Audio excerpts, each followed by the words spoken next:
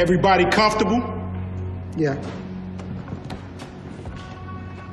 Get your ass up when I'm talking. Hey, take it easy. It's showtime. It's showtime. Yeah. Feel the magic and soul of the YBs. Yeah. Welcome to the show. Take two. All right, we are back with That Davis Show. It's been a minute. By a minute, I mean it's been a week. But definitely here to sit there, talk a little bit of sports, have a little bit of levity, and just chop it up with my guy, executive producer of the show, Ryan Bukoveski. Follow him at Ryan B. Ski 1 and Ryan B. Ski and Ryan B. Ski 1 on Instagram. And I'm Kenneth Davis. You can follow me at That's Davis on any and all platforms, unless it's like some super young one that I haven't taken that handle from just yet. I used to go and grab them, but lately I've kind of been like, you kids do what the hell you want to do. All right. But he's laying low for now. That's all. I'm laying low right now. But yeah, we got to talk about a little bit about jerseys, the City Connect jerseys here. We know the White Sox unveiled theirs last week, and the Cubs have popped out with the Wrigleyville joints this week. Definitely got to talk about MVP chatter. All right. And also definitely the playoffs, what's going on in the NBA. Maybe a little touch on Ryan's pick or my pick for Coach of the Year. We found out that Tom Thibodeau won, former Bulls head coach, 11 years after he won it with the Bulls. He won it with the New York Knicks. So this is just some of the host of things that we have to go over. Ryan, real quick, how are you doing? Some NFL news, too. Oh, yeah, we do have some NFL news. I forgot about the NFL news. But how you doing, Ryan? No complaints. I'm pretty happy. Playoffs in the air. We got football talk. I'm happy when we have shows like this. What's going on in your personal life? Any new dates, anything like that? No, I'm potentially doing an interim job, maybe not quite step up, but half a step up. Okay. But I'll be working from home. I have been actually lately, but I'll be working from home for the foreseeable future, probably for the next month. Okay. All right. So we get one of those morning shows in and get this out of the way early. All right. So I don't know about that. Well, listen, let's go off top. Off top. Taking it off the top, the tippy. Oh, my people. All right. Let's start off with the City Connect Wrigleyville jerseys. I was reading an article out of the Tribune by Megan. I hope I don't mispronounce this. Megan Montemero. I hope I pronounced your name correctly, Megan. If not, please hit me up and let me know what the correct pronunciation is. And you see these joints, these like Marlin joints with Wrigleyville across the top. Wow. Yeah. It's supposed to be a tribute to the 77 neighborhoods of the city and I believe the municipalities. But then, the Cubs had to take a shot. This is what was in the article. The reality is we know we have fans beyond. Well, the White Sox opted for the south side across their jersey. The Cubs didn't consider using the north side on theirs. The reality is we know we have fans beyond the north side. So we just felt like there was a bigger opportunity here to make this about the city, Fritz said. That was never really something we had debated. We always wanted it to be a celebration of all 77 neighborhoods of the city of Chicago, which is a stab. I don't know. Yeah. Is that a fact or a stab? No. First of all, the Sox have fans beyond the south side. Oh, yeah. I saw one in North Dakota, believe it or not. That's what I'm saying. That's a stab. All right. Well, that's what I mean. But then again, 5 guys outside of the south side isn't exactly population. Okay. You can take your little jokes. All right. People from the south side have moved all over the country, if not the world. All right. And also the south side does not include Indiana. That's not. I'm not saying anyone hasn't moved from the south side. They just immediately lose the Sox when they leave the south side. That's my theory. Okay. You want to play these games. Okay. Watch yourself. All right. Watch yourself, 2016 Sox, with your little second place to the Brewers right now, because you're going to be looking. Listen, when they blow your motherfucking team up. All right. I've been very kind to you on this podcast. All right. So now if you want to start taking those little trivial shots, we could go there if you want to go there. All right. While I'm ascending, while we're growing out here. All right. If you want to take that, but I guess you feel in a certain kind of way. You like those jerseys? Is that the issue? Tell me you have epilepsy, please. No, I'm not with that. Oh, okay. But what were your thoughts about the Cubs Wrigleyville jerseys? I like both sides. Oh, I'll see. You on that BS? No, like I mean, it each just team specifically. I'll tell you this. To me, they're both kind of missing something, and I think the Sox are doper. I think they're doper. Yeah. But I think could have been an added element to make it more, to make it 3-dimensional. I don't look at it. I feel like both are missing just a little bit. I want to say seasoning, but a little bit extra. And I did say this. But what are you going to do? The Sox are white and black. I mean, the Cubs, you could argue with like the red, the white, the blue, and their colors. Well, no, the Sox aren't necessarily white and black. You could have went to the old jersey, the Sox jerseys that they wore this past Sunday with the Sox across the chest of the red, white, and blue joints. And you could have done something around that. So you didn't have to. Don't forget they have a red jersey. Like there's different Sox jerseys. Yeah, but they're primarily, their colors are white and black. Well, I'm just telling you. And I think they wanted something unique, too. I'm sure they wanted something gangster, which is what they got. All right. But I still feel like it could have been a little bit. There could have been a little bit something extra. Right. And this right here, there's nothing special about that. I guess it's like what I don't like about the Cubs just overall is their uniforms. They only have a white pinstripe for their home uniform. So it's nice seeing another home uniform for me, even if these aren't the best. I just don't like just seeing only white pinstripes. Okay. So that was I my like how thoughts. the White Sox have like that mix, you know, the black jersey with the white emblem for the home games, but also the white pinstripe with the black emblem. I like how they have a nice mix of jerseys. I wish the Cubs had more of that. Well, you should holler at them. Holler at your team. Try. Holler at your team when you see me in the streets. Woo-hoo. Hey, real quick, what'd you think about that Manny Machado home run after Rizzo had dropped that foul ball? Or no, I dropped that out. I mean, you know, it's kind of one of those classic, like, you give up and out, and here's this home run. Like, here we go. But they've just been... They played like everybody except for the Giants. They played them really well at home. They're struggling a little bit on the road, but the pitching just hasn't been there. That's what's killing me. Yeah, 1-4 right now on the West Coast trip. Yeah, but it's like the starters aren't really lasting that long. The bullpen isn't been shut down, and that's been the discouraging part because the offense hasn't necessarily been absent. They haven't been in every game, but you're usually getting about 4 runs. All right. And that's enough for baseball talk on this episode. All right, so listen, switching over because this is going to be NBA heavy. Nikola Jokic won the MVP. If you didn't see this one coming, you are blind as a bat. If you have a problem with this, something's wrong with you. To me, once Joel Embiid went down, and there were certain points that I could still say Nikola over Joel Embiid, especially with the West being more dominant than the East. But with the best record in the East, Joel definitely had his foot firmly put in that door to win MVP. Missing 21 games, and the guy that you're going up against didn't miss games like that. You can't, in my house, you can't win it. Plus, just the iconic season that Nikola Jokic had, and what he's still doing with Jamal Murray out. Well deserved. Well, he's been a top 5 MVP candidate for the last 4 or 5 years.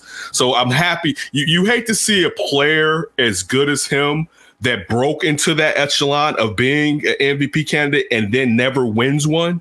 You know what I'm saying? Like Spicy P, not Spicy P, like Playoff P. I'm sorry, I'm getting my P's confused. Paul George with the Oklahoma City year when he was like 3rd. I think one of those years when he was in Indiana too, he was in the top 5 in MVP selection.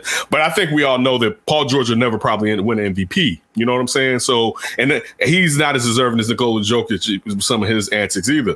But still, it's good to see someone break through and finally get one because there's a chance he may never have the opportunity again. So for someone who came to the NBA bust his hump in the second round. Over the last year and a half, transformed his body when the pandemic took place, just to be a basketball savant. Man, hats off to him. Hats off to Arturas Karnisovas for being one of the head scouts over there in Denver with giving input to select him.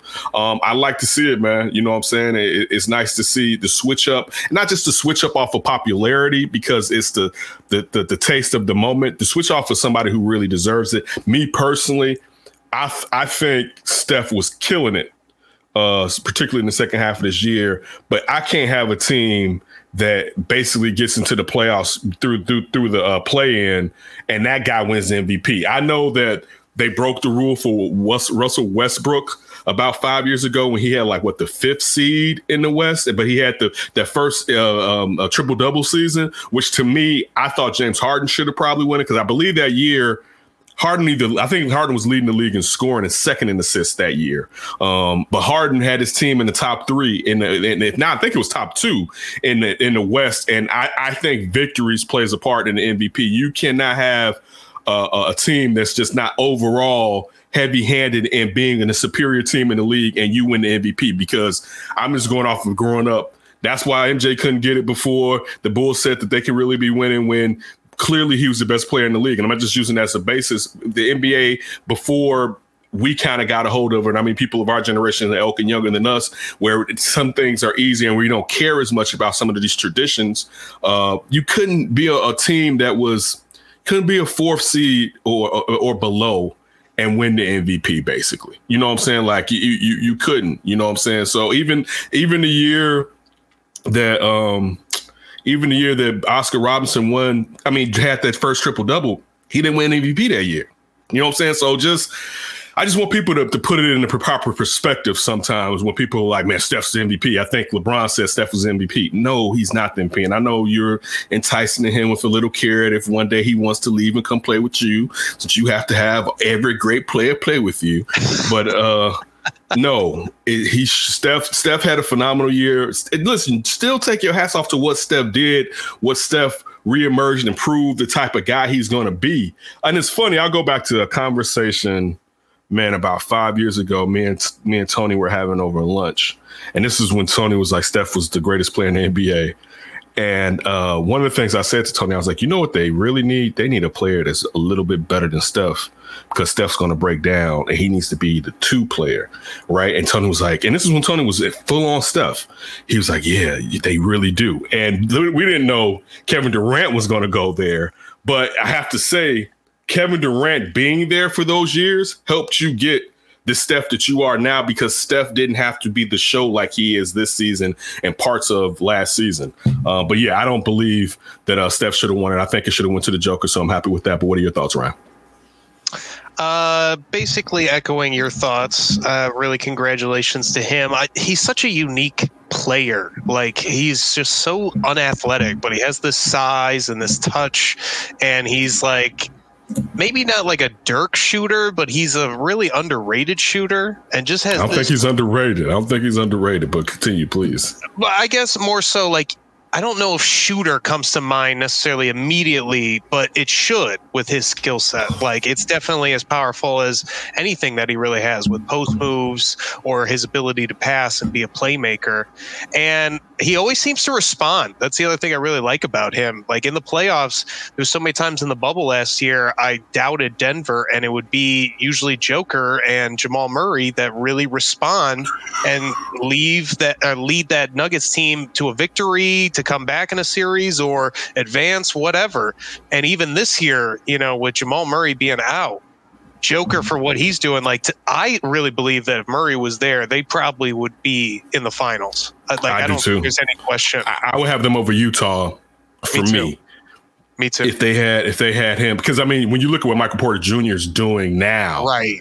It'd be the Bulls. I just keep thinking about that lately. Yeah, it'd be crazy. Yeah, but it would be, especially when you took Wendell Carter Jr. I know. It'd be crazy. So I would too. If Denver had its full accoutrement, I'd be like, yeah, Denver. I'm still leaning towards Utah, even though I let the Clippers pull me back in to this BS. I know better. I know, but I'm rooting. My mind is with Utah. All right. My mind is with Utah. A part of me, for some reason, lives in Steve Ballmerville. I think it's Kawhi. It's really Kawhi.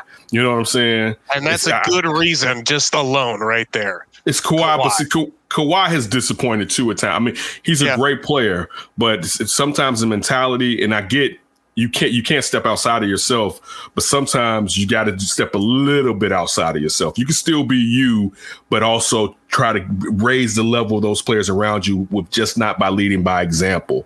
And I have to say this as we switch over into talking about some of the stuff that stood out to us in the playoffs. Last week, and let me preface it with this. We said who we were rooting for, not who we thought was coming out of the East. Because I think we said we thought the Nets. I just didn't want to root for the Nets, is what I said, right? Like I didn't want to root for the Nets. I'm rooting for. I still am rooting for Milwaukee, but it's like they're done. It happened so quick. Done. It happened so quick. Well, it was after that game too, when Harden's out and you just lay an egg like that. It just feels over now. I mean, totally. And I mean, that point you just made, Harden's. Imagine what they'd be doing if Harden was in there, right? Listen, what KD did in Game 2. Oh my! Ola.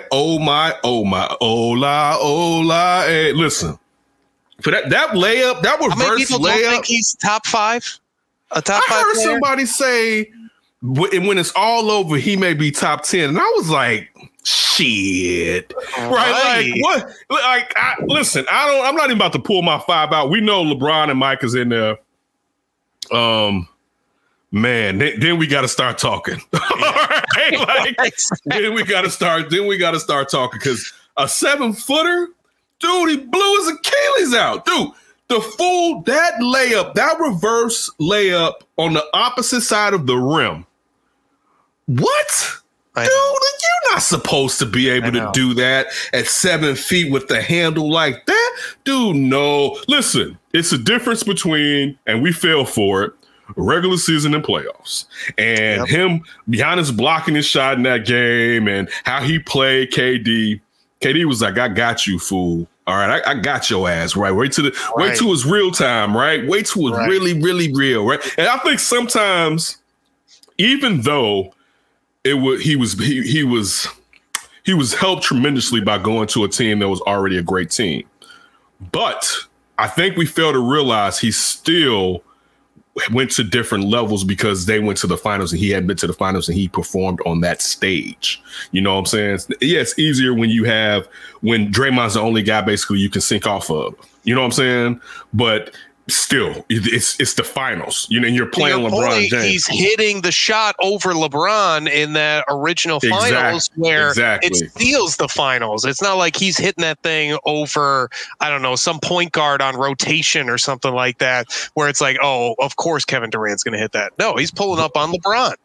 But LeBron had to stick 5 people and Kevin Durant had to stick like 1.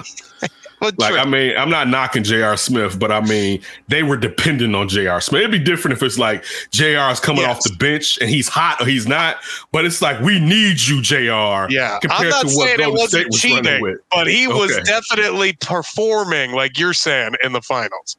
So that game right there, man, I'll be honest with you. I don't know what the hell. If Milwaukee can still get their offense going, I don't think they can get it going like this. You know what I'm saying? Like, and unless Harden maybe doesn't play the rest of the series or something like that. I don't think Harden's coming back unless they lose 1 or 2. There's no reason. There's absolutely no reason to bring him back. You listen. You almost, depending on how the first game goes in the Eastern Conference Finals, you may not have to bring him back for a couple of games there because you may be able to pull it off without him. Yeah. You know what I'm saying? It's because that hammy is going to be bad throughout the year. You just hope that it doesn't flare up and he can kind of get through it. But that's a bad hammy right there. That's part of coming into camp not ready. You know what I'm saying? Like, yeah, it was funny and cool, but there is going to be a detriment by showing up to play live professional games and you're really not in the type of tip-top shape that you're usually in. You know what I'm saying? But yeah, man, that the fact that Mike Boldenholzer, brother, you better figure something out. Oof. All right, you better. Job is on the line. Listen, did Jason Kidd pull pull out from the Portland dig because he's trying to go back to Milwaukee? Like, man, I'm telling you what I would have done, right? But like, I'm just saying, like, there's some other gigs out here, man, and like right now, goodness gracious. So that series definitely stands out to me. From it's just goodness gracious. What has stood out to you so far in the second round? Yeah, if not the first two. Besides that disappointing series that the Nets and the Bucks have become, I guess I'm a little intrigued by the other series because Joel Embiid is playing in this game against the Hawks and they're beating them. So does that mean Atlanta's just done now that Joel Embiid's back? What's the score? You see the score right now? 93-84 with about the full fourth quarter left to go. No, that game ain't over yet with what Atlanta could do. No, but it is not looking good. Okay. I mean, but still, even with that, you're talking about it being tied 1-1 and it's about to go back to Atlanta. You know what I'm saying? Would you just think with Joel Embiid back and playing well, does this mean it's pretty much like not necessarily doomsday for Atlanta because like you said, they can play really well and shoot really well, but does this shift the 76ers as the favorite now? No, because Joe has to stay healthy. I don't know if you saw game one, he came down. Sometimes it's like, what do you do? Listen, I'm happy he goes all out at times, but it was for a putback. I think he was trying to put back Dunker to grab the rebound. And it was like, dude, you cannot come down so uncoordinated is the word that I'm looking for. And one, because you're a hell of an athlete, but two, dude, you're 300 pounds. You're too big for that. And when he came down, when I saw it live, I was like, damn, he didn't need to go get that one. That's what I said out loud to myself. Like, he didn't need to go get that. And at that point, I didn't know he kind of triggered it again a little bit. But it's Joe. Is it how healthy he's going to be?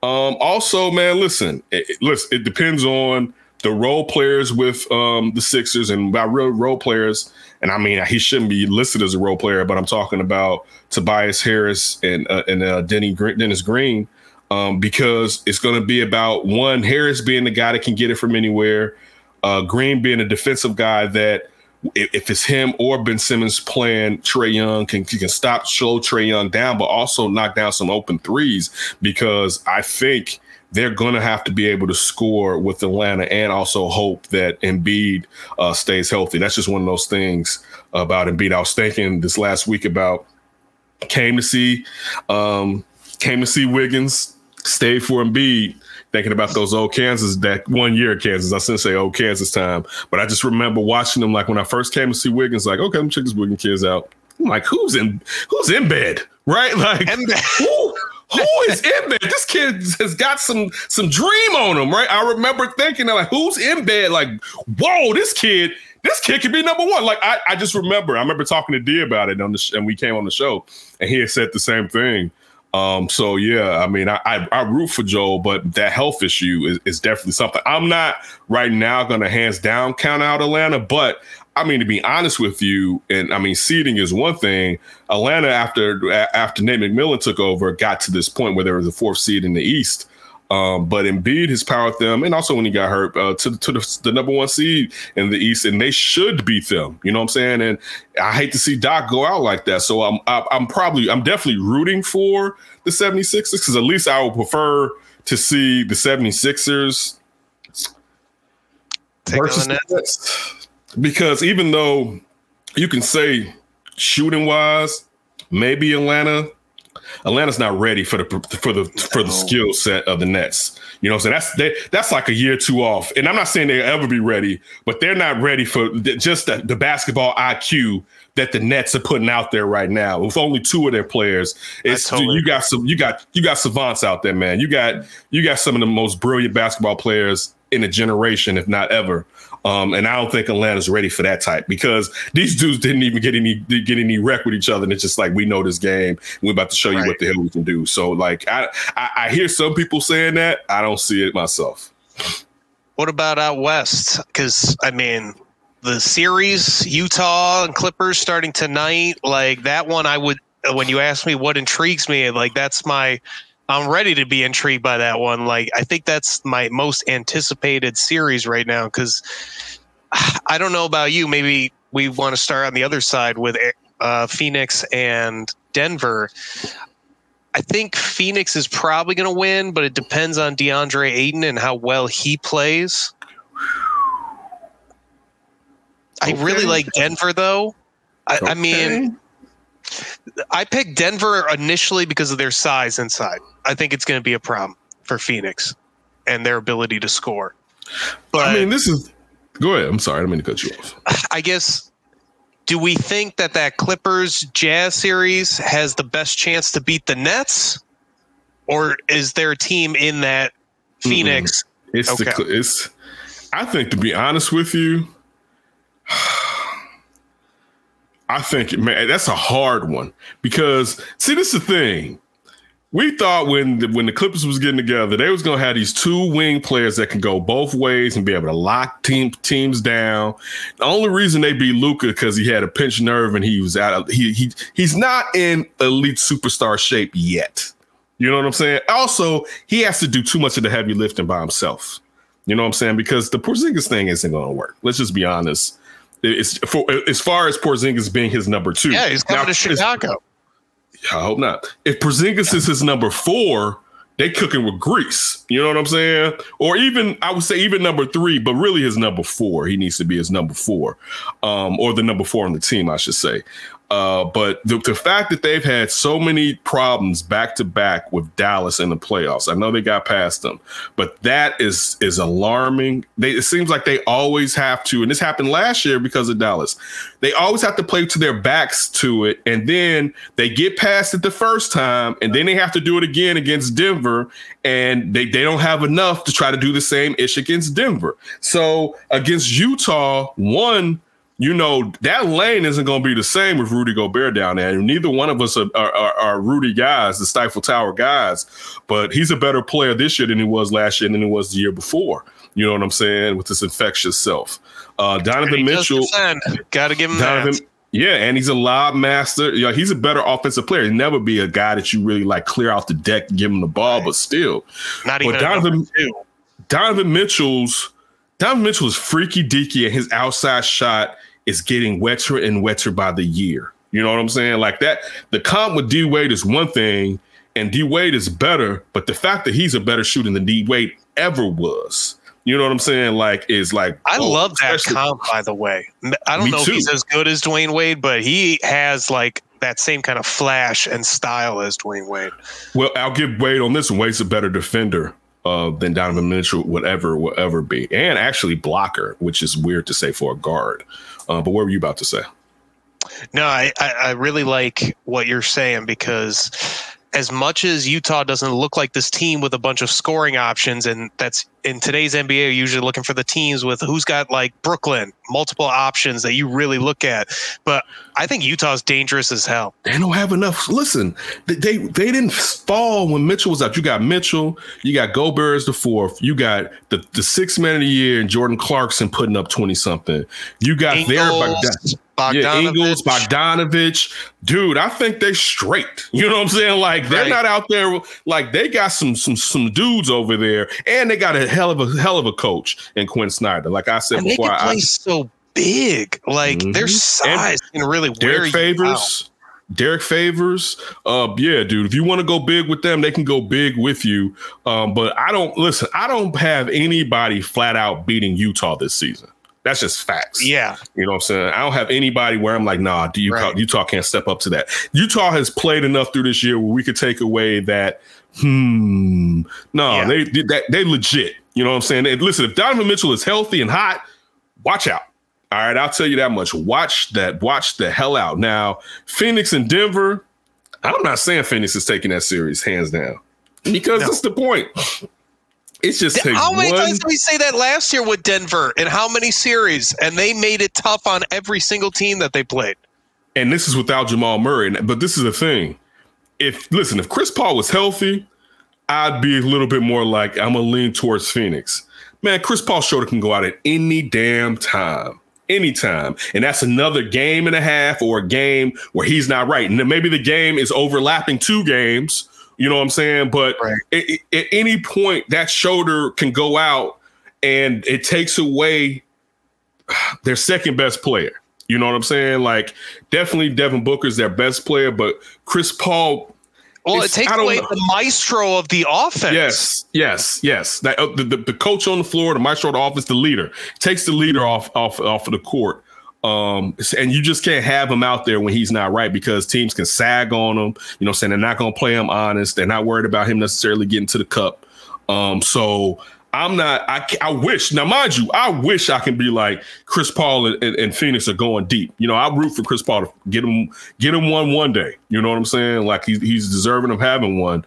But I don't know, man, because nobody thought Denver was going to be able to hold on after Murray went down the way that they held on so far to the 3rd seed in the West. But I just love that the Gordon, Jokic, Porter, that size, that's just going to be a problem for teams. And especially it's like outside of Joker, that's a ton of athleticism that you got to deal with. And they're not a great defensive team, but they find a way to get enough stops and they rebound so well that they really give themselves a chance. And I love the versatility of players that they have.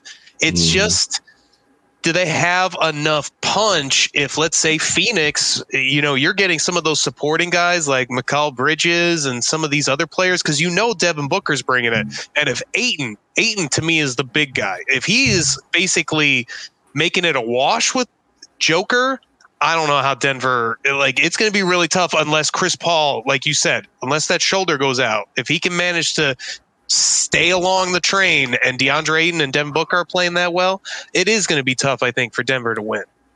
I'll say this. Ayton has to prove to me for a series he can go at Joker. Hey, I'm not predicting it. I'm just saying if he can series do it. Of going at Joker.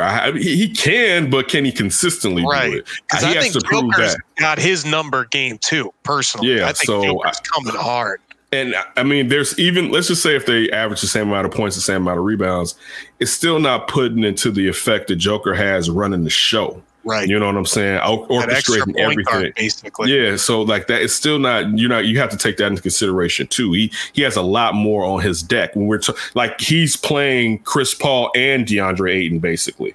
You know what I'm saying? The Joker is, if we're just using that from the team, those 2 teams in that series. But yeah, I have to see it. I'm leaning towards Denver, but I would love to see the Phoenix Suns pull it off. You know, I root for Monty Williams. I would have had, you know what, real quick, switching over to something else. I want to do Coach of the Year before we get out of the NBA. I would have had Monty Williams as my Coach of the Year, but the problem is Chris Paul. You know, like that's the only reason I would have had him as my Coach of the Year. With Tibbs getting it, I guess. I'm trying to think who else I would have had that would have rivaled. Steve Nash even considered? No. What about Doc? Doc should be a good one. But the problem with Doc, that team was good before. You know what? Who won it last year? Oh boy, it wasn't Vogel, was it? Yeah, Vogel won it last year, right? I think Vogel did win it last year. But what about Quinn Snyder?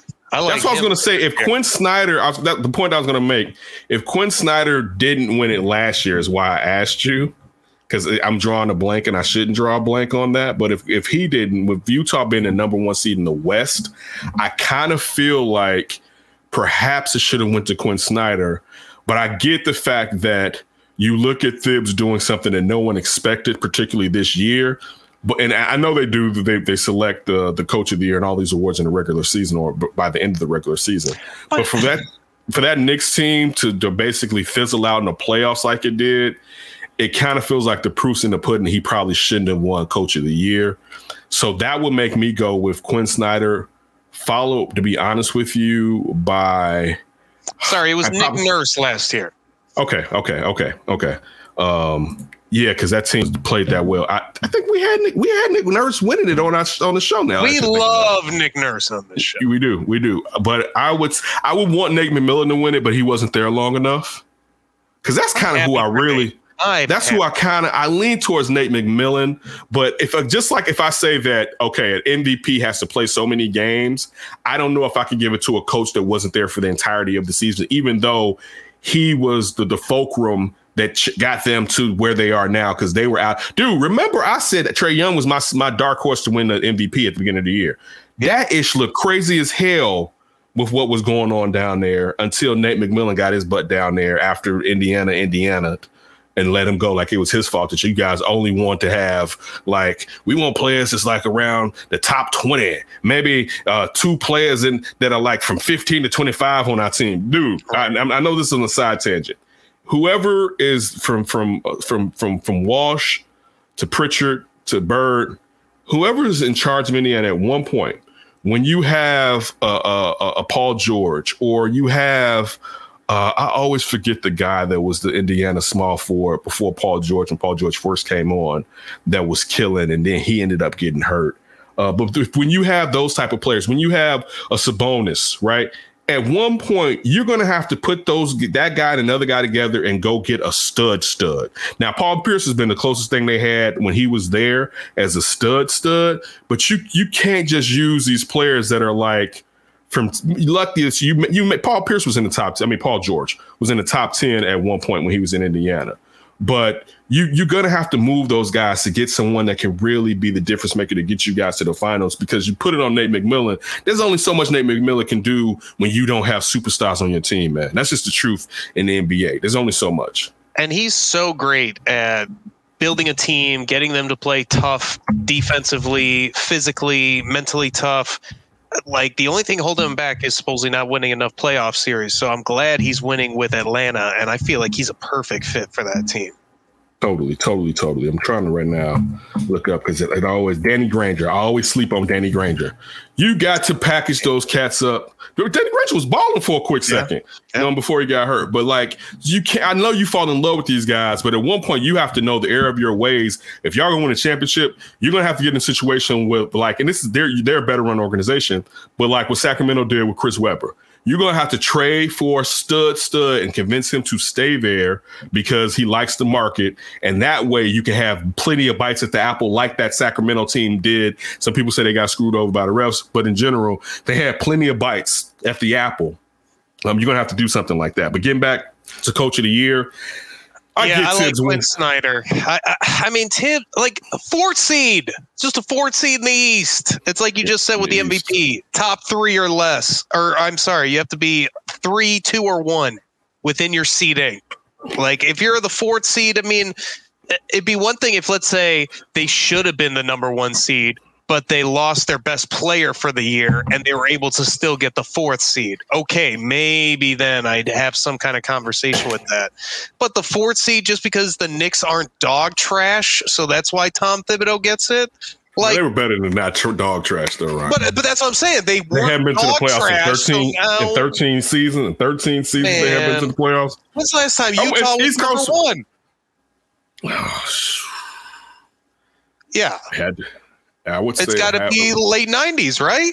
Yeah, it has to be when they played the Bulls in the finals. So when Snyder's breaking records here, who cares about New York?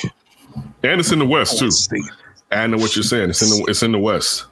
So I mean, props to him. Definitely props to him. But hey, ish happens, man. You can't get everything the way that you want to get. Good for Tom, but I mean, just not deserved in my opinion.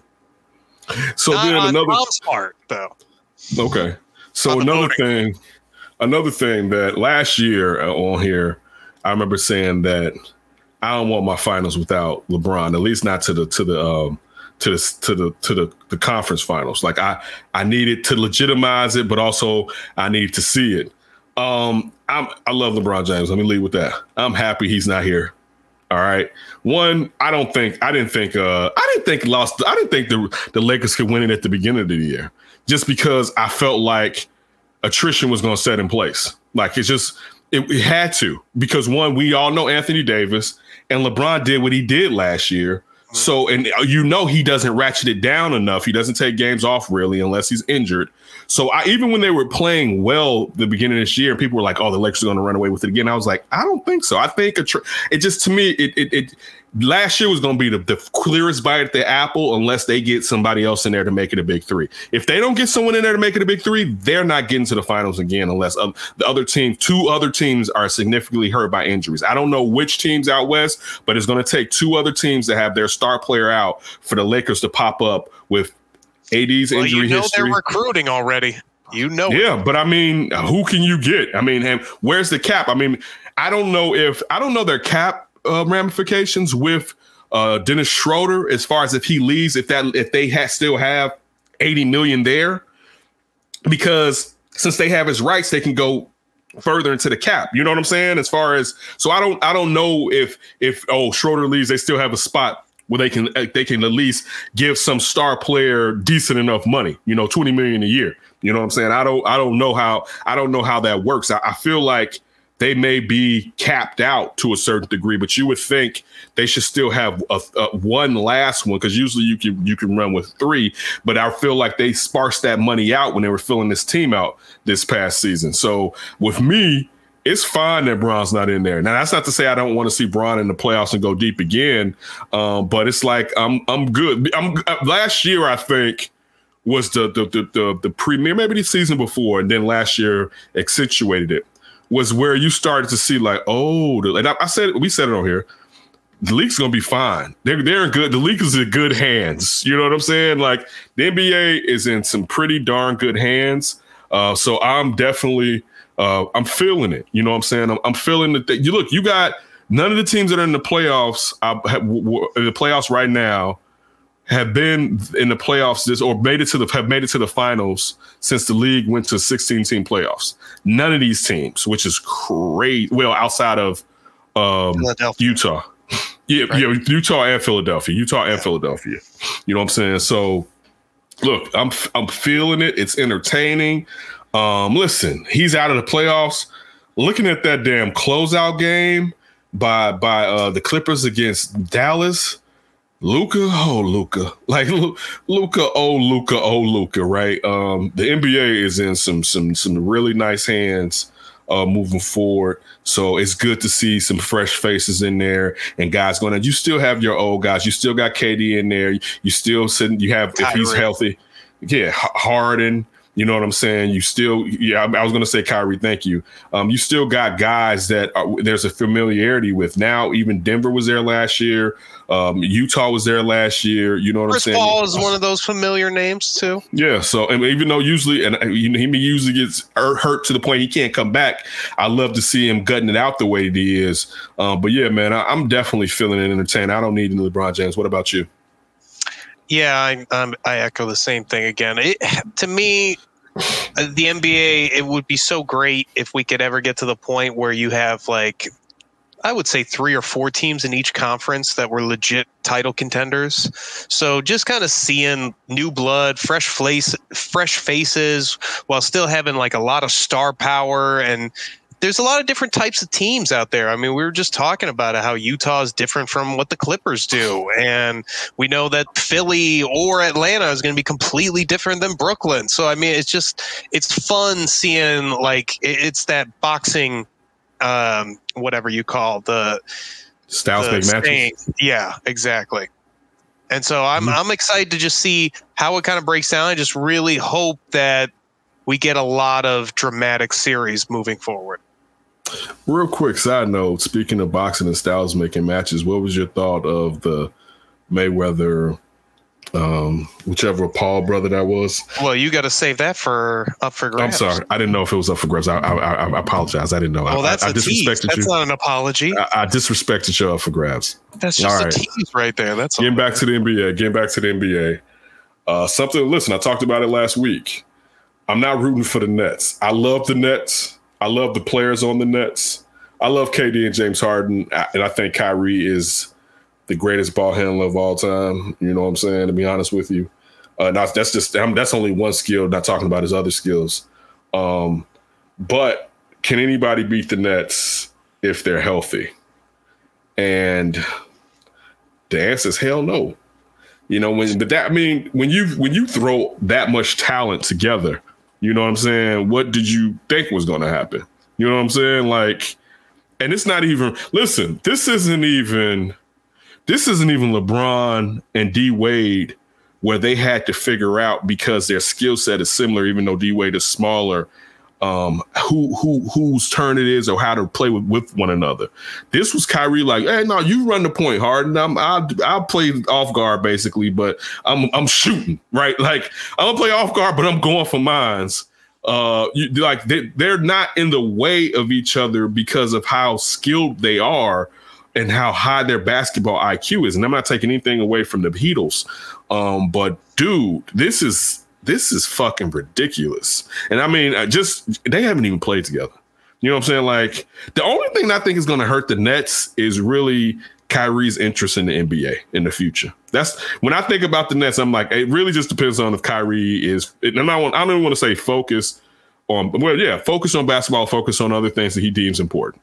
You know what I'm saying? That's the only thing outside of injuries that I can see stopping the Nets from getting 2 out of 3 at least in the next 2 years. Because if Kyrie is all in, oh, lordy. You know what I'm saying? Like, seriously, like, that'd be, if he was in more than he's in now, oh, goodness, right? Like, don't let world peace happen, because Kyrie's going to be busting y'all ass from left to right. So, no, I don't think anyone can beat the Brooklyn Nets. That's why I wasn't rooting for them. The heavy is the hand. But listen, even with the hand being heavy, it's still so entertaining. And sometimes, man, you love seeing the cheat code being administered. That's just the truth of the matter. Sometimes you love. And I think it's specialer, too, with Kevin Durant leading the cheat code, too. It's something extra with that cheat coding. When Kevin Durant's with the spice, you see that spice he put like on Jay Williams. My style. Listen, I was watching. I think The Jump today, and they had on Low. They had on Low, and they had on RJ, and neither one of them wanted to say anything that was a little bit off-putting about KD because of that heat that he sent Jay Williams' way. Right, like basically, and if anybody doesn't know, Jay Williams came out and said that he was talking to KD one day, and I'm paraphrasing, and he mentioned he was comparing Giannis Antetokounmpo to Kevin Durant, and Kevin Durant told him, "Shut your ass up! Don't you ever compare him to me?" And I'm paraphrasing that, and KD came out and said, "Man, keep my name basically out of your mouth. I never said that shit to your ass, and you seeking clout being a reporter now, whatever, something like that." And you can see people was like, I'm just going to lean off of KD right now. Right. It was just like, I'm just going to. KD is his troll heat is so high. Somebody asked him, I don't know what the reporter was after the game yesterday, did you ever see yourself getting back here? And it's like, dude, you know damn well not to ask KD that question. Right. Like, common sense.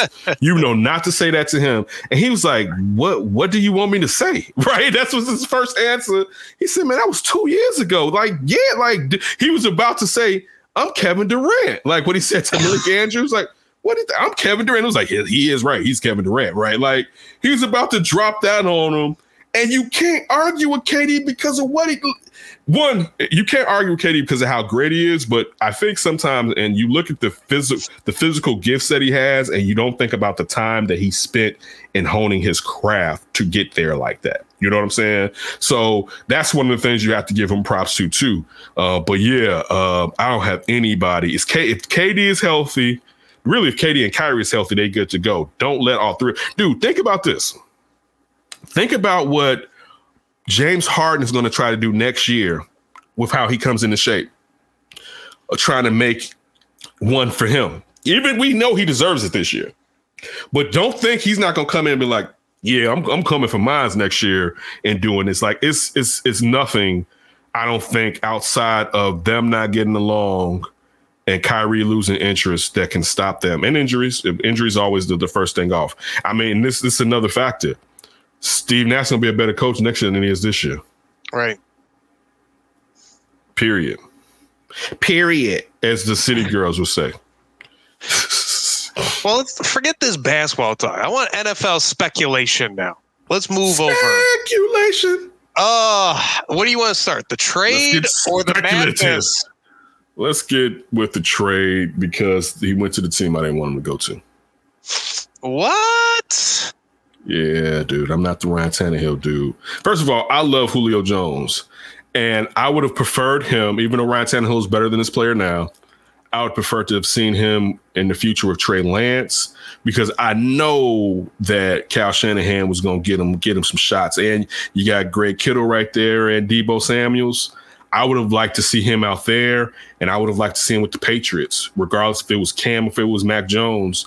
I would have liked to see him, and I want to see him places where he can contend for a championship. And first of all, I don't think their offense is going to be that different from what it was last year as far as how they were with Arthur Smith, who's now the head coach of the Atlanta Falcons. But I think I saw something. Chris Tannehill was like 15th in the league in deep passing last year. And these are two of the top deep passing receivers in him and A.J. Brown. And I mean, Julio Jones, I don't know if I said it enough, Julio Jones and A.J. Brown. I just think I see on paper why people like it, but I think the quarterback situation dictates that it's going to be a cap on the success that team's offense can have. Now, that cap may not stop them from going deep into the playoffs because you got Derrick Henry back there. And you can't – how are you going to play 8 in the box with Julio Jones and A.J. Brown out there to try to stop Derrick Henry? And the play action is going to be vicious. But still, Ryan Tannehill is the head of the snake. And regardless of how well he can play at times, I never look at him as being a guy that we can depend on if things aren't going well to raise his game to elevate the rest of the team. Yeah, I'm not going to argue with you on Ryan Tannehill because I do feel that way.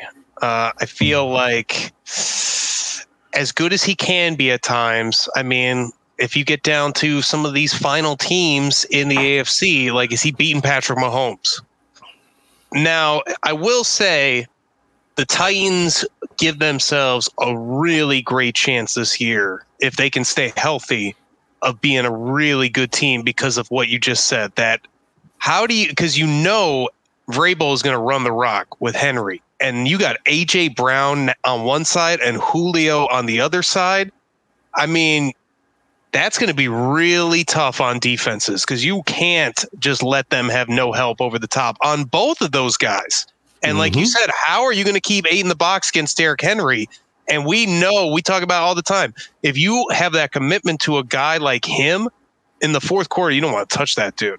You don't want to touch him at all. And if this Titans squad, really what held them back defensively was they couldn't really pass rush to save their lives. If they can figure out that, I mean, they just have such a collection of talent. I could see them being in an AFC championship game again, maybe not getting to a Super Bowl because they're going to have to go up against Baby Goat. But I could see them getting there because of how complete their team is right now. No, I'm not saying he was a world beater on that team, and we know he's more of a run stopper than a pass rusher. But even think about this: they don't even have Jadeveon Clowney on that team anymore. Just saying from on the defensive side of that ball. I'm just saying, I think Mike Vrabel was a really good coach, but I don't know. And the real reason I don't know is Ryan Tannehill. You know what I'm saying? Because I use this player a lot. I think his ceiling. I say his ceiling, meaning he's not on this dude's level. I think his ceiling is Delhomme. You know what I'm saying? Jake Delhomme. I think that's his ceiling. Do you think he could get him to a Super Bowl? It depends on how Kansas City's playing that day. You know what I'm saying? Because any team can get beat. You know what I'm saying? Just have a bad day, start off bad, and you have enough of a head start that Patrick Mahomes can't run you down. He doesn't have one of his best games. How about if it's the Titans versus the Buccaneers and Delhomme versus Brady, part 2? Like I said, it won't be Delhomme. It'll be Ryan Tannehill. The problem would be, who do the Titans have to get at Brady, to get him off that spot? You know what I'm saying? Like, you don't even have to sack him, but you got to get him off. You got to get him off the spot. You got to get Brady moving his feet, not feeling comfortable. And that's easier said than done. You know what I'm saying? And that's with 2 nice ends. You know what I'm saying? Or decent enough ends, or an end and a tackle. I mean, or end in some type of some tackle. Like who? When you look at that team, who do they have that you're like, okay, now when you're sending it, because what, you're gonna have to send some extra and leave somebody open for Brady? Well, they're hoping to develop some guys, but you're right, nobody's proven there. So it's all a giant question mark right now. And the crazy thing is, we're talking about a team that basically should be a defensive team that has these elements on the offense, because that's kind of how they're built. They're built to be a run team that uses play action, keeps the ball out of the other team's hands by playing good enough defense. I wonder, is their defense going to have the other team's offense out there a lot more often? Well, one, have their own offense out there, I should say, a lot more often, because there's 3 and outs, and leave their offense out there too long. You know what I'm saying? Like, that's one of the things that I'm just worried about and looking and seeing, like, is this necessarily going to work? I would have wanted to see Julio go somewhere where their hand is fuller, looking at all the free agents that New England brought in, plus the coaching, looking at the fact that the 49ers weren't healthy last year, plus the coaching. Looking at, even if you were trying to wine and dine, and I'm not saying he's going to come back there, and we're going to talk about in a second, Aaron Rodgers, and then you bring him in there with the quarterback and the coaching in LaFleur. Like, these are some of the places that I would have loved to see Julio end up.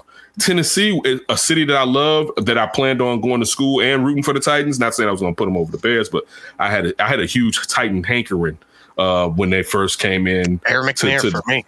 Aaron McNair, you know what I'm saying? Going back to Warren Moon, but Aaron McNair. So I was the Oilers guy that went with him, basically.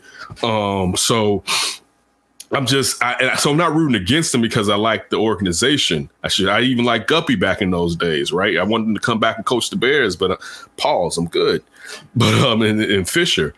But no, I just think he should have went someplace else. Now, the thing is, another team may not want him, and plus, with those players recruiting him, he may have felt like this was his best option. But I would have liked to see him go someplace else. Or you know what? I may have wanted to see what that and I know they couldn't afford him, what that Falcons offense was going to look like with him, Pitts, and Roll Tide Riley. So it's just when I kept hearing, when I first heard Tennessee was a team, I was like, man, then it was the 49ers. Then last week it went back to Tennessee, and I was like, it's going to be Tennessee. And it's just like, I want to see him with somebody. First of all, a coordinator. I don't know this coordinator that they have now. I want to see him with a coordinator / coach, offensive coach, that I knew can help him even flourish in his latter years of his career, Julio Jones. Yeah, I'm with you. Hearing the news, Julio to Tennessee wasn't very exciting. I think it really helps Tennessee, but I don't think they're Super Bowl contenders out of the AFC. I think like the 2 AFC championship teams from a year ago, and the Chiefs and the Bills, more than I like the Titans. But and don't forget the Browns. You gotta we're talking about defense. Talking about defense. Not even talking about offense. Look at the defense now. Myles Garrett. Ooh. Jadeveon Clowney. You got Craig Newsome now going against with Denzel Ward on the other side. Like, dude, all right, like that's looking. And I'm not even the Browns dude. I don't believe in the Browns because I think it's Baker. To me, it's always on Baker. You know what I'm saying? Like, what type of Baker you're going to get? But still, talent wise, they're not even in the realm of the Browns. We're talking about the Tennessee Titans. Yeah, I agree. It's going to be interesting to see, because I think they have a formula that could be very effective. They got to make sure that they can execute that formula, and we both have our doubts about that. Man, this is another thing. Let me finish it with this. Speaking about the Browns, the Titans have the better running back in Derrick Henry, but when you have Chubb and Kareem Hunt, I mean, look what Chubb did coming back from injury last year, right? So you got 2. So if one of them was injured last year, and look how well they played with just Kareem Hunt, right? What the hell do you do if Derrick Henry goes down? Because he's a running back. I love him, Roll Tide. I love him. He's a running back, and a physical running back. What happens when it's that DB takes that angle in at his leg just out of fear that he's not going to get stiff-armed into hell, you know what I'm saying, or next week? You know what I'm saying? Like, a lot depends on your running back. Like, how many teams in the NFL right now, offense is predicated based solely off of one running back in the running game? Not to say they don't need the running game or it's factored in, but it's based off of one. Like, you look at the 49ers, dude, they'll throw anybody ass back there. You know what I'm saying? Like, Kyle Shanahan's going to get some. It's just like his father did in Denver, right? You'd be like, who was that guy that just ran 4,000 yards, right? Like, it's like that. But you when you're talking about is predicated on one sole running back being the feature. Not like we got a tandem, whatever. You asking a lot, and it's a lot. They've taken a lot. Listen, he trains his ass off in the offseason, but Derrick Henry's taking on a lot too. Yeah, I'm with you. That's a great point. If they had maybe that second complimentary piece, there's one thing. But yeah, if Derrick Henry goes down, you start really worrying because you can't put it on Ryan Tannehill to do it. Mm-hmm. How about Green Bay? I'm so sick of this. This has been the lowest hanging fruit of all hanging fruits. We ain't got nothing to talk about. I freaking love it. We ain't got nothing to talk about. Let's talk about Green Bay. Come on, Jordan Love with the ones does nothing. Jordan Love on a fourth down reportedly sails a pass. Like, why did you trade up for him, dude? I know. I'll never understand. And listen, I want the Bears to get Jordan Love, but it was because I'm quarterback thirsty here in Chicago, right?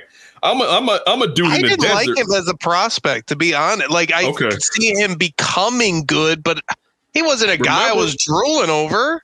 But our guy, that was the comp with Trey Lance.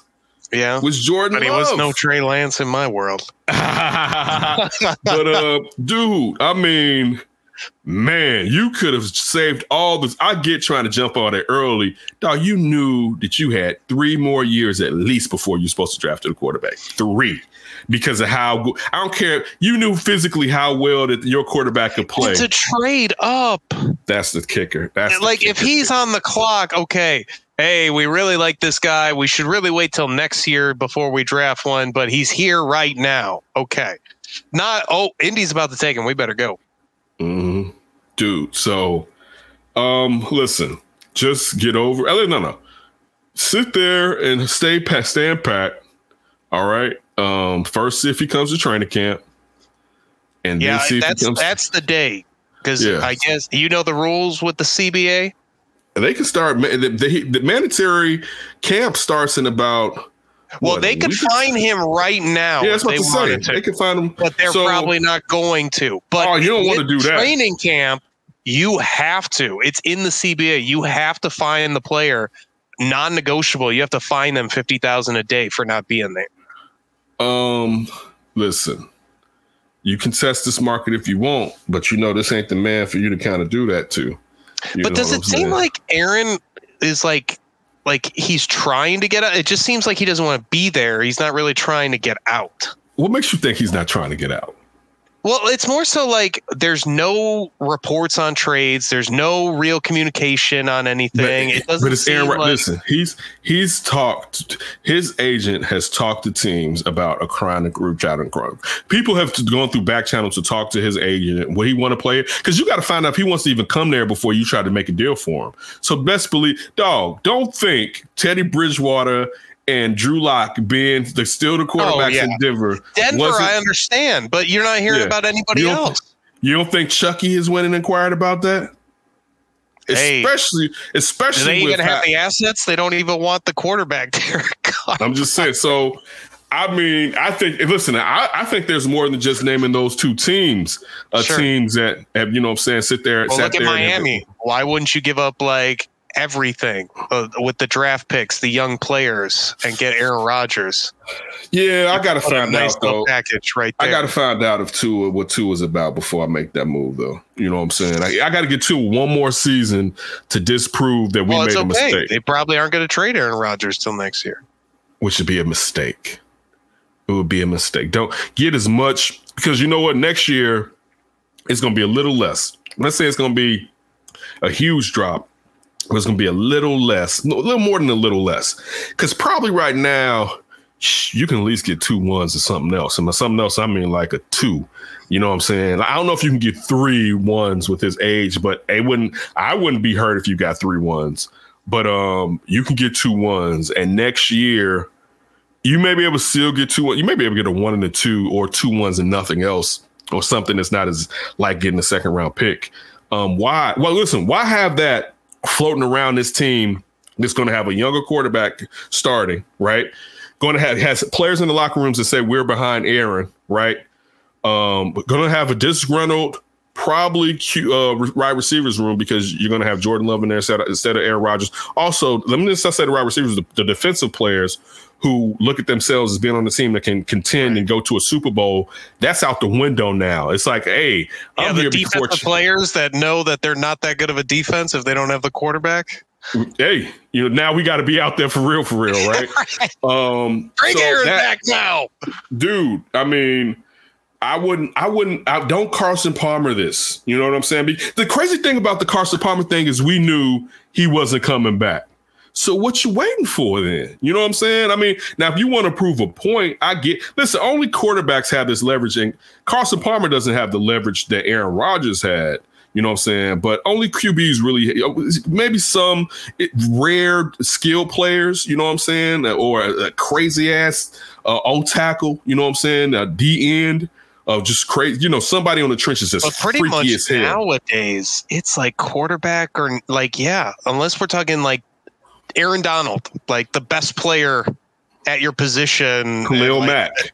Yeah. Khalil Mack. Like that's about you're not going to be like edge rusher 7. Really? Right. Like the only reason they're going to get rid of you is they don't want to pay you. Might not even be able to. Right. They just don't want to pay. They just don't want to pay. Like they'll look at you as far as the coin that you're collecting. Like, all right, I'm gonna move off of Chandler Jones right now because I don't want to pay him like New England or whatever. You know what I'm saying? But as far as like I'm gonna let you hold me hostage, no, dude. But there's just why have that storyline? Why have that storyline going circulating the entire season and just what's Aaron having pictures of him on Jeopardy or in Hawaii or wherever the hell he's going to be on set of his girlfriend's series? Like, why even? And the questions. LaFleur's always going to have to do it. Listen, what do you think, man? But what if Aaron was here? Like, it's just. You know what? You messed up, Gutekunst. You messed up. You know what I'm saying? You thought he was going to have a precipitous decline, and you could sit there and just insert this player here, which this player doesn't even seem like he may be the guy in Jordan Love. And I don't care if you told Aaron Rodgers, he still was going to be pissed off. But dude, you messed up, and now you got to live with it. You said what you wanted to do. You didn't say. You showed us what you wanted to do. Now do it. Right? Like, do it. It's a year earlier. You thought you would wait maybe to the third season of Jordan Love and then put him out there. And Rodgers like, do it in a second. I dare you. Right? And Jordan Love, I'm going to get out your way. He also doing Jordan Love a solid. He's like, man, listen, I'm going to get out your way, bro. It's on you. All right? Deuces. Dude, it's to me, Gutekunst, he screwed the pooch. You know what I'm saying? You screwed the pooch, man. You can't have an all-time great. This isn't like Dan Marino atrophying his calf muscle. The Jags slaughtered that last year, and you're throwing him out with the baby in the bathwater. This right here is still one of the greatest quarterbacks who ever play. And you're gonna do like and freaky. It's not even just. It's a guy that can still get it with his legs. Yeah, Gutekunst, man. I know organizationally. Salute to that man. Yeah, salute to that man. If you broke the Chicago curse, it's always gonna be some love for you in the South Side and the North Side in Wrigleyville. I mean, since that encompasses everything in Wrigleyville, all the neighborhoods. Everybody ask me where I live. Wrigleyville South. Get you some. You've been in the South Side too long. You missed the memo on that one. Oh yeah, no. All the neighborhoods. We encompass all the neighborhoods. Really, boy. If I went up there in the '70s, I would have bust my head open. I can say that for Bridgeport too. But really, oh man. But yeah, dude, that right there. Nah, man, I'm not feeling it. But you know what? Is it about that time? It's about that time. All right, everybody. Ryan B. Ski, brother, take us up for grabs. A little more Aaron Rodgers, Packers talk, I guess. The Seahawks were talked about as a team reportedly interested in Julio Jones. They came to mind for me. And the Packers were that team that made a lot of sense for Julio because it would be an olive branch for Aaron Rodgers. So if you have to pick, who do you think is the biggest loser by not acquiring Julio Jones, the Seahawks or the Packers? That's a good question. You know what? I'm going to say the Packers because one, let Russ cook. Not to say that Russ wouldn't have been. He would have been souffleing up there and sous vide, right? You souffleing and sous vide at the same time. Ooh. But the thing is, they need help on their defense and offensive line. You know what I'm saying? But the reason why, but we've seen how well, and Green Bay has a good receiving core. Let me say not nice. Green Bay has a good receiving core. They always have a kind of nice receiving core, even though after the top receiver, you kind of don't know the other guys. We know them in the division, but you may not know them nationally. But we've seen with Lockett what you can do out there with Metcalf and who else? No, Kurtz retired, but they got another receiver out there. I can't put my name on their third receiver out there. I think 3 of their receivers went for 1,000 this year or something like that, or close to it, right? But if you put him with Green Bay, this is why they lost. Even if maybe it's an olive branch to bring Aaron Rodgers back, right? Okay, cool. You got Aaron Rodgers back and you got Julio. Your offense is unstoppable, right? But Aaron Rodgers doesn't come back. Now you've simplified the game for Jordan Love because you got Devontae Adams on one side and Julio Jones on the other with the rest of those receivers, right? And the running back. Exactly. So to me, it's Green Bay because he could have either helped Aaron Rodgers stay or help Jordan Love grow faster. I like that. I think I would go with the Packers too, but I mean, it's kind of funny. Just like we were talking about Gutekunst a minute ago, like, well, you don't want to make your star quarterback happy. They could easily bring you a Super Bowl this year. Like, I don't know. Doesn't make any sense to me. You would think you'd want to make that guy happy. And that makes just a lot of sense. Like you said, it would help out Jordan Love. You have the room for it. You don't usually make the big splashes like this. So I think that they could get it done. And, if you're really planning on trading away Aaron Rodgers, are you really that concerned about giving up draft picks for Julio Jones right now? Especially when next year you're looking at trying to get a giant haul. So I like that answer a lot. It makes no sense to me why the Packers are just so interested in moving on from Aaron Rodgers. They don't like him. He doesn't like them, and they don't like him. And it's like, let's jump ahead of it. Plus, we can get out of that quarterback, that huge quarterback contract, and try to win on a rookie deal. But their rookie ain't ready, or a second-year player. Good luck in quarterback wilderness. We've been there a lot. That's a different world. Long wilderness run that we were in. When you come out of the woods for a while, you forget how dangerous it is in there. Oh, I can see. Right. You get sunlight. There's nice meadow with water streaming down, a nice spring. Birds tweeting and whatnot. Like, and then when God tells you, hey, go back into the wilderness, you're just like, oh, okay. That's no big deal. One day you're like, get me back. Get me out of here. Why do you have on those fig leaves? How did you find out you were naked? Green Bay. Get out there. Exit. So yeah, definitely. What's up next? Well, there wasn't an exit of a fighter out of the Mayweather versus Logan Paul. They went to decision, but it was an exhibition, so no actual decision. When clearly Mayweather wins, big deal, whatever. But you watched this too. Yeah, but more so, it's like, what if you had to pay, which I did not.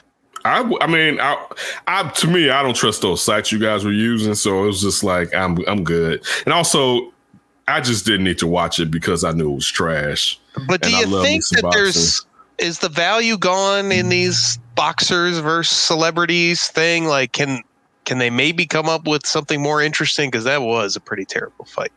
I mean, boxing needs whatever it can get to bring it to the front page. But, I mean, this isn't how you challenge MMA. You know what I'm saying? Because the reason why the UFC is number one is they put the fights together of who you want to see. And boxing, if boxing did that, regardless of if consistently MMA would be number one, them boxing pay-per-views would blow that ish the fuck out the water if you had the top fighters fighting 4 times a year. You know what I'm saying? Where Crawford versus whoever, Spence or whoever you're waiting for Crawford to see. The Joshua and Wilder, Joshua and the Gypsy King. Canelo and moving. Like, if you had these fights, and they you don't have to have necessarily those boxers fight the top contender 3 times out of the year, maybe twice, but really just once. But you could use the other weight classes or the other boxers within that weight class to put another big time boxing match out. They should have 4 seasonal huge fight cards every year, period. Guys, it's like, dude, somebody's going to get hurt and we want to, not necessarily mean hurt, but these are the 2 best and we want to see it, or it's a rematch and it's a rematch that deserves these guys coming together. So it helps, but it doesn't help in the way that us real boxing fans want. But boxing needs more than just us real fans. But they wouldn't need. You always want to have a new and growing fan base with the younger generations. I mean, we go back 80 years with boxing, baseball, and horse racing was the biggest thing in the country. You know what I'm saying? But you were listening to them issues on radio, damn near. But so no, I didn't watch it. Yeah, I didn't watch it. I had very little interest in seeing it. I mean, just looking at the highlights and how Jake Paul, Logan Paul was just was swinging, just swinging. And I mean, being bigger than Floyd, cool. But then Floyd basically KO'd him and held his ass up. I'm happy for, listen, I'll say this. Floyd was truthful when he said, I'm the best legal bank heist in the ever. It's facts, right? Came in, got a clear 20, probably more than that. That's just off of pay-per-views. We don't know what else. He was saying he's going to get $100 million off this. Okay, which is for he didn't even really have to fight to come in and grab $100 million. You know what I'm saying? Like, yes, that's dope. And I'll say this: he didn't stifle. The best part about it being a hustler, he didn't hurt the other hustler, because Floyd could have came in there and just stopped the Paul kid, right? Like, I don't care how much bigger this kid is. You saw what happened when he caught him behind the ear right there, right? Like, he could have stopped this kid easy, but that kid can still go on with his hustle and continue. And that's what they came to an agreement on. You know what I'm saying? Like, Jake Paul's like, I'm at the beginning. Floyd's like, listen, I'm going to help. Because Floyd helps him because he brings more wellness to this fighter, right? The same way that Manny Pacquiao helped Floyd. Now, Floyd was the clearly the biggest talent draw at the time that Manny fought him. You know what I'm saying? I don't mean Manny. I actually mean Oscar De La Hoya. Oscar De La Hoya was the bank, but Floyd Mayweather was the talent bank, right? But shout out to Floyd for pulling it off. I'm not discounting what he did. I mean, he's retired. So him doing exhibitions or whatever, Ali was fighting sumo wrestlers or whatever. You know what I'm saying? Like, him doing that stuff is fine to me. You know what I'm saying? Because he already was one of the greatest fighters of all time. I'm not even dissing Floyd for doing it. Shout out to Floyd for coming in, getting the bag and jumping out. But as far as boxing, and Floyd isn't the problem with boxing, but he was, because even when he was in control and he was basically his own promoter, he wasn't taking those fighters when he knew that they could get them. You know what I'm saying? He got in on Canelo early, got that money, and waited to get in on Manny. You know what I'm saying? And I'm not totally dissing him for that. I would have loved to see him and Manny 4 years earlier. You know what I'm saying? But when still, it was supposed to. But Manny's a little cheater. Yeah, I was gonna say I can't knock some of Floyd's concerns about Manny moving up in those weight classes and still being able to just knock cats out, and especially being caught multiple times after the initial fight. So yeah, I mean that's my feeling. It's not for me.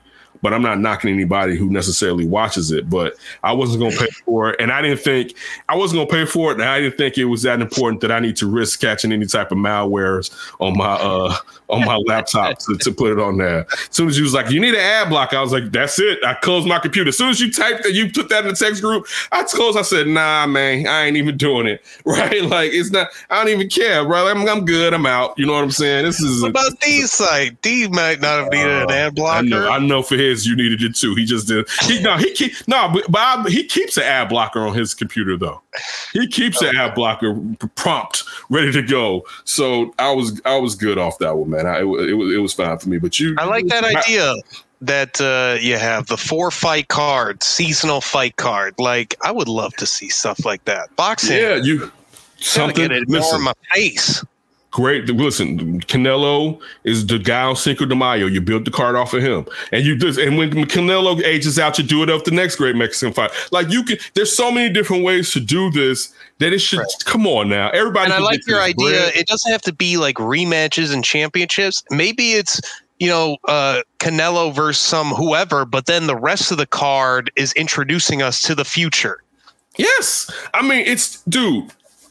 If they did it right, man.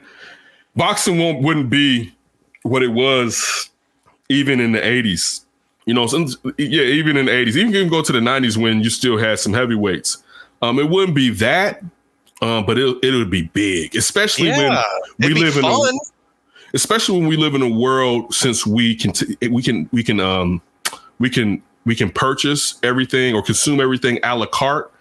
It would be appointment viewership that we're stopping for this. You're not going to watch this when you get a chance to watch it. You're going to watch it with us because it's so big. You want to watch it. You know put that thing on around 4th of July. You tell me a ton of people wouldn't just want to, hey, the barbecue's going. Let's get the fights on. Let's get the fight. Yeah, let's get the fight. Like, dude, if you put the matches on, especially if you do this for about 3 years, man, boxing is going to be bigger. And the only reason this is big is because of they need networks need appointment viewership. So like now how they're trying to reingratiate hockey into everything, which is like, so ESPN and TNT, they're doing that because even though hockey's a niche sport, at least they have people that tune in because everyone's consuming stuff when people, and this, I'm not putting us on any type of level, but when people take this in, they're going to take this in whenever the hell they want to take it in, right? No. We need sponsors. So we need to have something that we can get a couple million people to watch, if not more than that, regularly, so that we can sit here and pay off these television contracts and things of these natures, so on and so forth. The same would be for boxing, but it'll be even bigger because you don't have it on as often, and the pay-per-views will be through the effing roof. It's too many money grubbers, man. It's holding everything up. You need some type of Dana White. They need a commissioner. Boxing needs a commissioner. It'll never happen because it should have happened so long ago. But they're doing a disservice to the splendid science. Yeah, I'm with you. I think it'd be so cool. Just thinking about that. Like 4th of July fights. Let's go. Dude, don't get it twisted. It would be crazy. Dog, you already got 3 fights right now that you can build Uber cards off of from the heavyweight division, right? Right. How often do you get that? From Deontay Wilder to Fury and Fury. Joshua. Thank you, Fury Wilder, right?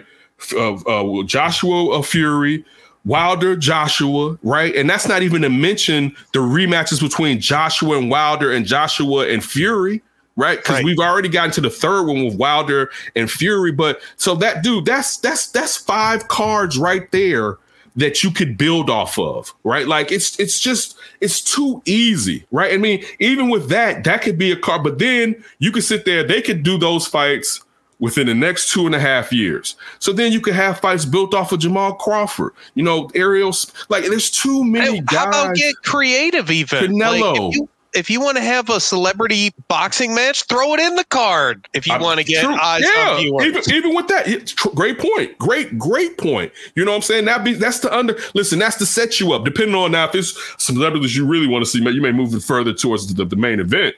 But still, let's say you had Fury Joshua as the main, and then underneath that, Paul Mayweather or something like that. And then underneath that, you got a bunch of great fights of up and coming fighters. And then you get everything in that card. I'm with you.